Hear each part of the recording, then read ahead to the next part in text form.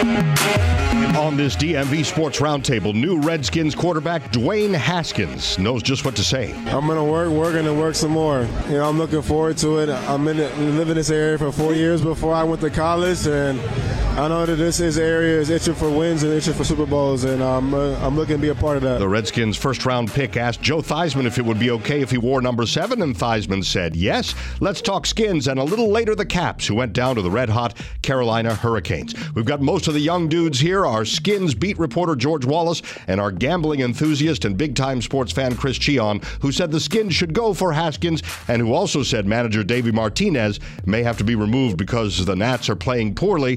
These are two things that have come to pass. Martinez for now still in place, but you don't know what the future holds. We'll get to the burgundy and gold first and then talk to Peter Hassett of Russian Machine Never Breaks about the Caps breakdown here in double overtime against the Carolina Hurricanes last week.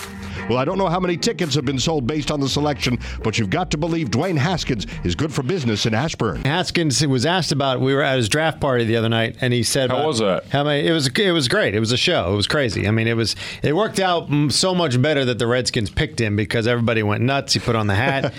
And as someone asked him, ESPN asked him about the tickets, how many tickets? He goes, I get 2 tickets. That's it. I'll see everybody else at home. That's all. That's it. So, but no, it was good. Look, the fact that they didn't have to move up to get him was the biggest thing. Dream scenario for the Redskins that happened that way, that the Giants are a franchise that has become a laughingstock with Dave Gettleman as their GM selecting Daniel Jones, who if you really wanted him, you could have just traded down and acquired more picks. But I guess that they think they are playing chess while other teams are playing checkers. I don't know. But yes, it was. Do you believe that they took him because he knew somebody else was going to take Jones? Did you hear that? Yeah, I've heard some of that. And what was the back and forth you were reporting on yesterday between Bruce Allen and the Giants? Wasn't there like... He said something like, Bruce said something like, I'm sure Dave doesn't know what our board looked like, as if to say, you don't know we were going to take him. Although I do believe that Jay probably wanted Jones as far as a football guy, and he just wasn't going to win that. But I think he's going to be happy with Haskins. They don't look. First of all, Jones was gone, so they didn't have a chance to take him. And the Haskins was there at 15. The key now is what when does he play? When do you play? When do you throw him in? Can he pick up the offense? Can he run Jay's offense? Look, let's say you start with Keenum or one of those guys in year 1 and 4. I guarantee you Haskins. Oh yeah, play. No doubt about it. It'll be like a Baker Mayfield situation last year where Tyrod Taylor didn't play great, but it was like the second he started showing that he wasn't getting it done. Bye-bye. Done, yeah. And the problem is, once you bench Keenum for Haskins, there's no going back. There's no, maybe Dwayne needs to learn a little bit more. But once you make the decision, that's the decision. So we'll see. I think you're right. I think it'll be early. What about as fans? When do you want to see Haskins right away? Probably. And I think one sign of that is that he asked Joe Theismann if he could wear the number 7, and Theismann said yes. Can you imagine if Theismann had said no? How bad would that have looked? Yeah. Just a quick side note. I don't want to take us too far into a ditch, but should the Redskins have even put Theismann in that position? Should they have just said this number is off, hands off? It's I don't know. I mean, the whole retired number thing. If you're going to retire the numbers, then do it, right? But if it's just semi-retired around out there. If it's just semi-retired, then and technically, did he have to ask? Probably not, but out of respect, and he knows, and he did. I'm glad he did. Yeah, no, I think that's the exact right move. I don't think you just walk in there and say, I've never played a down in the NFL, but I want this special number. Spurrier tried that with Shane Matthews. Remember at number 9, and Sonny was like, all right, take it, but you're going to have quite a backlash. It looked bad. And that didn't last long either, so... Shane Matthews. Remember that? Do you like that name from the past? Wasn't he not that bad with the Titans or something, and then he came here, or the other way around? I don't know. It was the Oilers, maybe? There were still the Oilers Houston. at that time. Maybe it was Houston. I don't know about the numbers. The crazier thing, I think, is the fact that Theismann's been the only one to wear 7. I had no idea. Even before Theismann, nobody wore 7 here. Yeah, I didn't know that either. Yeah. But I realize the number you pick and your uniform doesn't determine whether you're going to start. But I just see all the kind of the signs lining up, to be like, this is our guy. And you know what? And you know who else can see the signs lining up with jerseys in the stands too? Yes. Yes. Like he did with Robert Griffin III 6 years ago. my goodness, 7 years ago now. Yeah. It was when I got hired here in 2012, and they went on that run, so it would have been the 2012 season. It was 2012, yeah. So to answer your question about Haskins starting right away, I needed a refresher on the schedule, but they open up the Redskins with 3 playoff teams. Yeah, no, it's first Eagles, 5. It's very tough. In my opinion, let Case play those 3. Well, then you got the Patriots in there, too, at 5, right? Yeah, but the Giants, do you want him to have a road start, Haskins? Well, I mean, he'll be in front of friends and family in New Jersey up at the Meadowlands in Game 4. Hey, you're going to play the Giants once a year up there. Just go. Let him go. Yeah. And then with a home start being against the Patriots potentially, yeah, that'd be cool. I guess the thing is, though, it's Jay. Jay has to win. Okay, so yeah. But it just depends on now what approach you're going to take. Or if he's not ready, they shouldn't force him, right? But he sounds like he really wants to. He's chomping at the Fans bit. are going to want it too. There's no connection at Keenum here. It's not like it's Colt McCoy who had a tremendous year last year, and it's like, well, maybe he can start. No, it's. How funny is this is all gone now? Colt, I feel bad for Colt. He gets a chance to start, breaks his leg in Philly, then he has 3 procedures. Now you bring in Case Keenum, and now you draft Haskins. So all of a sudden, Colt could be 3rd again. Now you have Woodrum in here. Who knows if he makes the team, but you're right. It's just like he's kind of an afterthought now. So I'm watching the clock. What about the other guys selected? Any duds in there? Maybe we don't know. Yeah, and that's the thing. I think it's too early to tell. And all this grading the draft, we don't know. But I tell you what, Montez Sweat at 26. The fact they got back into the first round to get him, and they said that they had even discussed him at 15. If the heart condition is misdiagnosed, like they said, then that's a heck of a pickup. I like Tyler, the wide receiver too, from Ohio State. Bryce Love's a top 10 pick a year ago if he comes out, the running back. And I don't have a problem with taking a chance on the running back. Look, Adrian Peterson's 35. Chris Thompson's in a contract year now. So, and Darius is coming off the injury. Off an ACL. Our own Rob Woodfork gave that pick like a grade of D, just because you're stacked there. But you guys just made the Bryce opposite Love of it. can play anywhere, and before he tore his ACL, and before people started putting 8 in the box against Stanford, he was a really great running back. I think Kelvin Harmon, the last 6th round pick, he's polarizing. He's really big. He's not that fast, but he claims on Twitter and whatnot that everyone's going to make everyone made a mistake letting him fall to the 6th round. That one is kind of a wait and see. He should make the team, though. Wasn't he projected top 10 if he had come out a year ago? Yeah, so he kind of top. Yeah, it was more like just his measurables and just again like what kind of receiver are you looking for? Somebody who's like big and tall like that, or somebody with some speed.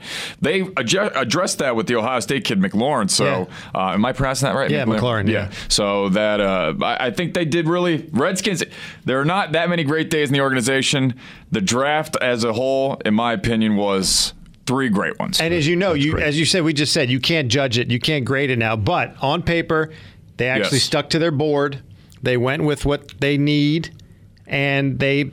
Haskins fell in their lap at 15, which I thought was a good sign to start. Peter from Russian Machine Never Breaks, welcome back. We want to take a look back at the Caps' painful end at the hands of the Hurricanes. I don't want to let the Caps off the hook, but the way the Hurricanes look now against Barry Trotz and the Islanders, it just may be their year. Is that giving Washington too much of a pass? Yeah, I mean, I don't want to betray myself as being like too much of like a fair weather fan, but that Hurricanes team is darn good. Yeah. And they looks like they're about to put Trotz's Islanders down to bed. It looks like Barry Trotz's team will win one more game than the Caps won in the playoffs, which isn't saying so much. I think they're a really special team, even with like a McElhenney in goal instead of Mrazek right now. With Mrazek getting a little banged up, they're still doing a darn good job. They're getting goal scoring. They've got amazing leadership out of Justin Williams. Looks like a bunch of their players that have been banged up since halfway through the Caps series are getting healthy again.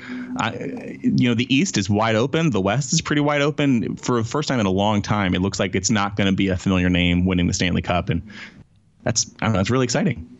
So I point to the knockout of Svechnikov as really the sort of the downturn of this Capitals team. You ignited Carolina and essentially gave them a reason to really come out and be like, we're going to beat this Caps team no matter what it takes. I mean, would you agree with that moment was not a good one for the Caps whatsoever and could be blamed for why they ended up losing this series? I think there's a lot of things that you can blame, and that's certainly one of them. I look back at something that happened even before the series began. I think that Michael Kempny injury late in the season really shook up the way the team wanted to play. And, you know, the defense just couldn't get their act together. The Christian Juice got benched, and Jonas Siegenthaler came in and did a great job. But Brooks Orpik, there are different varying opinions about how Brooks Orpik performed in what's probably his last playoffs. I think that was so disruptive, and then compounding that with TJ Oshie's injuries, I think, and everyone gets banged up in the playoffs. And obviously, like I just said, and like you just said, Svechnikov got hurt, Ferland got hurt, Martinook got hurt for the Canes. So both sides had it, but I think the Caps were perhaps a little bit more disrupted by the injuries that they had, and for all the magic that they had in 2018 after that trade deadline, and you know, really turning it on late last season on the way to winning the Cup. Kind of the opposite happened. You know, the Caps looked really good for a couple weeks after the trade deadline. Then Kemeny gets banged up, and all of a sudden they're not running their defense the way they won. You know, Orlov and Matt Niskanen are playing a ton of ice again. That got them into some of the same trouble that they were having in January when the Caps weren't playing that inspired hockey. So yeah, I think you know, Ovechkin, Svechnikov certainly was like an inflection point in the series, though. You know, it obviously was a coin toss from the start there. You know, these were two evenly matched teams. And the fact that it ended as painfully as it did, and, you know, double OT, which was just a brutal, you know, everyone saw it coming, it just took its darn time getting here kind of finale, and maybe just makes it a little bit more agonizing than, you know, it should be in the light of day. Peter, we talked about the before the series about Reardon and being a rookie coach and pushing some buttons in the playoffs and what kind of challenge that would be. Not, you know, I don't know the ins and outs of hockey like you do and like some of the experts do on the sport, but, you know, taking a look at it from your perspective, you know, I know there questions had come up about Todd Reardon and in the playoffs and moves here and there. Did you see anything in this series that, you know, of course everybody wants to say, well, if Barry Trotz were here, they wouldn't have lost that series. But do you see anything looking back at the series that Reardon could have done that would have changed things? Yeah, always, but that's the nature of being a head coach, right? Yeah. Like, you're an open target for criticism. I think, you know, Dmitry Yashkin is one of the players that got benched forever ago. I don't think, you know, Reardon used him more than twice since, you know, mid-February. Christian Juice, I don't think played that terribly. He just had, you know, a couple goof ups that happened probably because of like his combination with Brooks Orpik. But those are low in the lineup, you know, criticisms. Those are, you know, third pairing defensemen and fourth pairing forwards. I don't think that he did a terrible job, and I think, you know, if Barry Trotz were given the same, you know, cards that Reardon was dealt, we would have had the exact same outcome. I in general like Todd Reardon a lot. Yeah. I would give anything in the world to banish the slingshot pass that they do on zone entries, especially on the power play. Just send that thing directly into the heart of the sun so it never comes back onto the ice again. but yeah, I mean, that's coaching though. Everyone's got, you know, an opinion. I don't watch a lot of football, but like, why are they running? Why are they running there? Why are they doing the option? Like, I get that's the stuff that you can complain about. Like, oh, these lines are terrible. It's just something that to react against. That's kind of the fun part about sports, unless you're the coach, and then it's miserable and you get criticized all the time. Instead of TJ Oshie's back to back, it was back to bust. Just in terms of the Caps' popularity, I mean. It's not like we're burning our sweaters and our sweatshirts and stuff. We're only a year removed from a Stanley Cup victory. You know, the whole thing. So what do you think? Has the team been tarnished or faded a little bit, given how it did this postseason? Maybe, but I don't know. The memories of 2018. Maybe it's just that, you know, now there's no new Caps hockey being played, but I'm replaying it all in my head, and I'm having like a great time. Those memories are eternal. I don't know, the Nats game where they were celebrating and the parade and the swimming in the fountain and them just partying their faces off in the immediate wake of winning the championship. And, you know, they were so open-handed about that championship. I don't think that will ever fade. The quality of the team in the present tense, I don't think is that much worse than it was, you know, when they won the championship. So, you know, it's a bad exit. Thank goodness that, you know, Pittsburgh and Tampa had worse ones from the playoffs, and maybe they're taking the brunt of criticism right now rather than the Caps. I'm not too dispirited. I think that the Caps can do even better next year. They can probably win 100 standing points in the regular season again, and then once you get into the playoffs, you know, it's a crapshoot. Let's see what happens. I like it. So you mentioned that you thought that this result would have been potentially the same with Trotz as head coach as opposed to Reardon. You know, just watching it, like, you know how Trotz and how he just made the Islanders this defensive-oriented team, even without outstanding goalies. Yes, Leonard played great this year, but it was almost like a changing of the style. Did you think that defense maybe was an issue against Carolina in the first round? I mean, like, what was the glaring kind of reason? We talked about some underperforming guys and whatnot. Was it like a superstar like Kuznetsov or Lars Eller maybe not coming up big? Burakovsky? Is there like one thing that you point to for the disappointment? No, it was systemic. So Kuznetsov has lots of problems, and the problems all have to do with the part of the ice that isn't the part where you score from, right? Like Kuznetsov, and this also applies to Jakub Vrana and I don't know Travis Boyd maybe in the shifts he was on. Andre Burakovsky, he got better over the series, but overall not a great performance from Burakovsky there. What I think ends up happening is that the Caps, especially just the way that they defend neutral and the blue line, they were really prone to how fast Carolina was on transition. And I think even more so, the Caps had a really hard time getting out of their own zone because the Canes had a pretty aggressive forecheck with two forwards really going after it. But often what happened is, like you'd have Christian Juice and Brooks Orpik on the ice. Juice would be in the middle. Brooks Orpik would be the one retrieving the puck for like a breakout pass. And all of a sudden he'd have two Canes forwards on him, and Orpik can win one board battle, maybe he can win two, but if he wins three and then they get a pass into the slot, all of a sudden that the center, the third forward comes up and attacks, and then you got a dangerous chance, and that happened an awful lot. Juice isn't necessarily a great person for crease clearing duty, and I think the Caps were just playing on their heels, because that's what happens in the possession game. I don't think that's a massive criticism. I also don't think that that's necessarily like a problem with the Caps defense, or at least not like the defensive players, like the defender positions. Just based on something you said earlier in that question there, what Trotz did in New York, I could also see that he implemented the Todd Reirden system in New York and got results out of it. I can see it go both ways. I'll also add that New York's defense is not looking too great right now against Carolina. So I don't know. I think there's lots that can be worked on, especially in play without the puck. That's where the Caps really got into trouble. How do they do the breakouts? How do they do get into onto attack? And the offense that they did make work was those like rush attacks. Ovechkin and Backstrom just couldn't stop lighting up the net with really fast attacks, and I think that's an awesome way to play, but it can't be your only weapon, and that's sort of what it came down to in that series. What are you guys predicting as far as taking it all? Is it maybe Columbus? I know that you're not a monolith over there at Russian Machine. Maybe you have different opinions, but who do you think is going to not Grubauer in Colorado, right? I don't know that Grubauer is good enough to take them all the way. So it is very tense right now in the Russian Machine ranks. Everyone has gone their own ways. We do have some Colorado fans. We got some San Jose fans. We got some Dallas fans. My fellow co-founder Ian, he's rooting for the Islanders now. So that's fun his part. That's there. Interesting.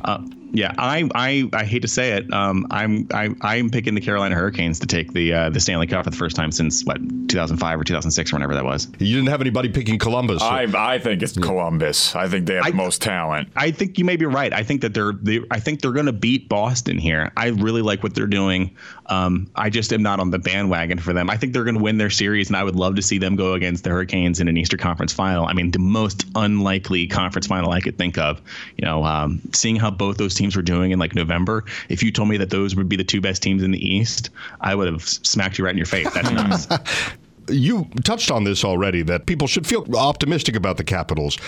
Can we expect many changes before they take the ice again? I kind of think that we will. There's a number of unrestricted free agents. So, Brooks Orpik's contract's up. Carl Hagelin was a rental. Who knows if he'll be able to come back. Devontae Smith-Pelly had that 1 year, $1 million contract. I think that there's maybe some terms under which he would come back, or the team would have him back.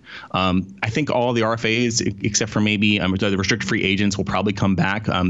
Chandler Stevenson's maybe a toss-up. He didn't have an amazing season. Dmitry Yashkin is liked by the front office, but maybe not so much by coaches. They're going to have to extend an offer to Andre Burakovsky as a qualifying offer to see what happens there. But Burakovsky's ceiling is certainly debatable. That said, I think the team has some interest to do some bigger shakeups. I wouldn't be surprised if they try to move Matt Niskanen over the summer, and then all of a sudden you've got a totally different look on the defense. I heard some rumblings that they were thinking about moving Niskanen even earlier in the year. He, as a player who was so fantastic in last year's playoffs and really the heart of the defense in the first few years of the Trotz reign, he had a pretty startling fall off last regular season and really all of this season into the postseason. And I don't think the Caps are super happy with his performance. So there could be some changes. I think the bigger stuff is coming 1-2 years out when Backstrom and Holtby and then eventually the big guy, Ovi, their contracts are up. And then the Caps need to decide if they want to win a championship or just be the team that has Ovi and Nicky on it. I would be fine either way, to be honest. Yeah, it's funny that we finally got to, we were talking Caps here in over 10 minutes, and we finally get to Ovechkin and Backstrom and Holtby. But those guys in the postseason, outside of Holtby that you can argue maybe let a couple of goals go by, Ovechkin and Backstrom were just fantastic in the first round. So those are two guys that we would not want to see lost here in a couple of years. That's for sure, absolutely.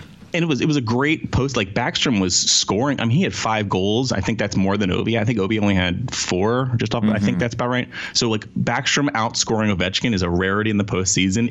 They had a really good chemistry going. I think seeing those two players play together, we've only got one more year of that, I'll cherish every minute of it. But they were not the reason that team got bounced in the first round. I absolutely adore their performances. I maybe would not have knocked out that 18-year-old kid if I were Ovi and 400 pounds bigger than he is. But and in Holtby's defense, his raw numbers, like his save percentage, wasn't bad. It's just that he faced so many darn shots. I mean, the Caps didn't get out of their own zone. There's always softies, and you always want 1 or 2 of them back. But I don't think that. But in general, he played pretty well. Yeah, he's not the reason. And you're absolutely right. It was just like, in hockey, a lot of times it is about that intensity. And was it Niskanen who said afterward, essentially, that they didn't play like they had it the year prior in the postseason? So, I mean, it's a lot of times attitude, getting the puck out of your zone. Carolina was the aggressor, and the Caps were not. Yeah, I those like post-season media sessions, it seems like they all sort of congealed on the same hive mind to say, yeah, like the killer instinct was missing. Carolina had that intensity, and we didn't. And I get it. And Carolina, maybe they were animated by the storm surge and their fan base having something fun to cheer for the first time.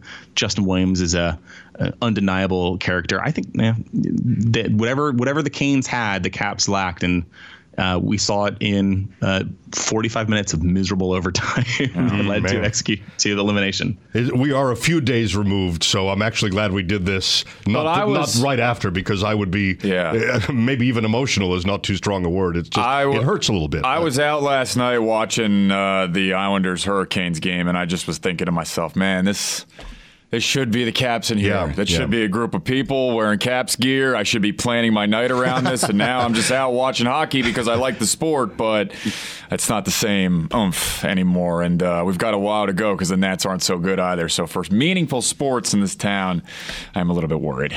I got no ideas. I got nothing for you. We did want to ask if there's an article or two you'd recommend. We head over to your website. We were watching every single one of these nutty series that are happening throughout the league. And if you want to see, actual Caps action, we're covering the World Tournament, which is starting up in, I guess, next week. So a whole bunch of players, Lars Eller, Ovechkin, Orlov, all those guys are playing for their respective countries in what is basically like the NIT of the Stanley Cup. Oh, cool. Well, it's always a treat, Peter. Yeah, always awesome talking to you. You're really insightful with this stuff. Oh, my pleasure, guys. Always fun. Thanks, man. See you later. Take care. Peter Hassett of Russian Machine Never Breaks. The DMV Sports Roundtable is on Apple Podcasts, the Podcast One app, podcast1.com, and WTOP's mobile app. Just tap listen. For George and Chris and Peter Hassett of Russian Machine Never Breaks, I'm Dimitri. And for Skins fans all around the world, God help us.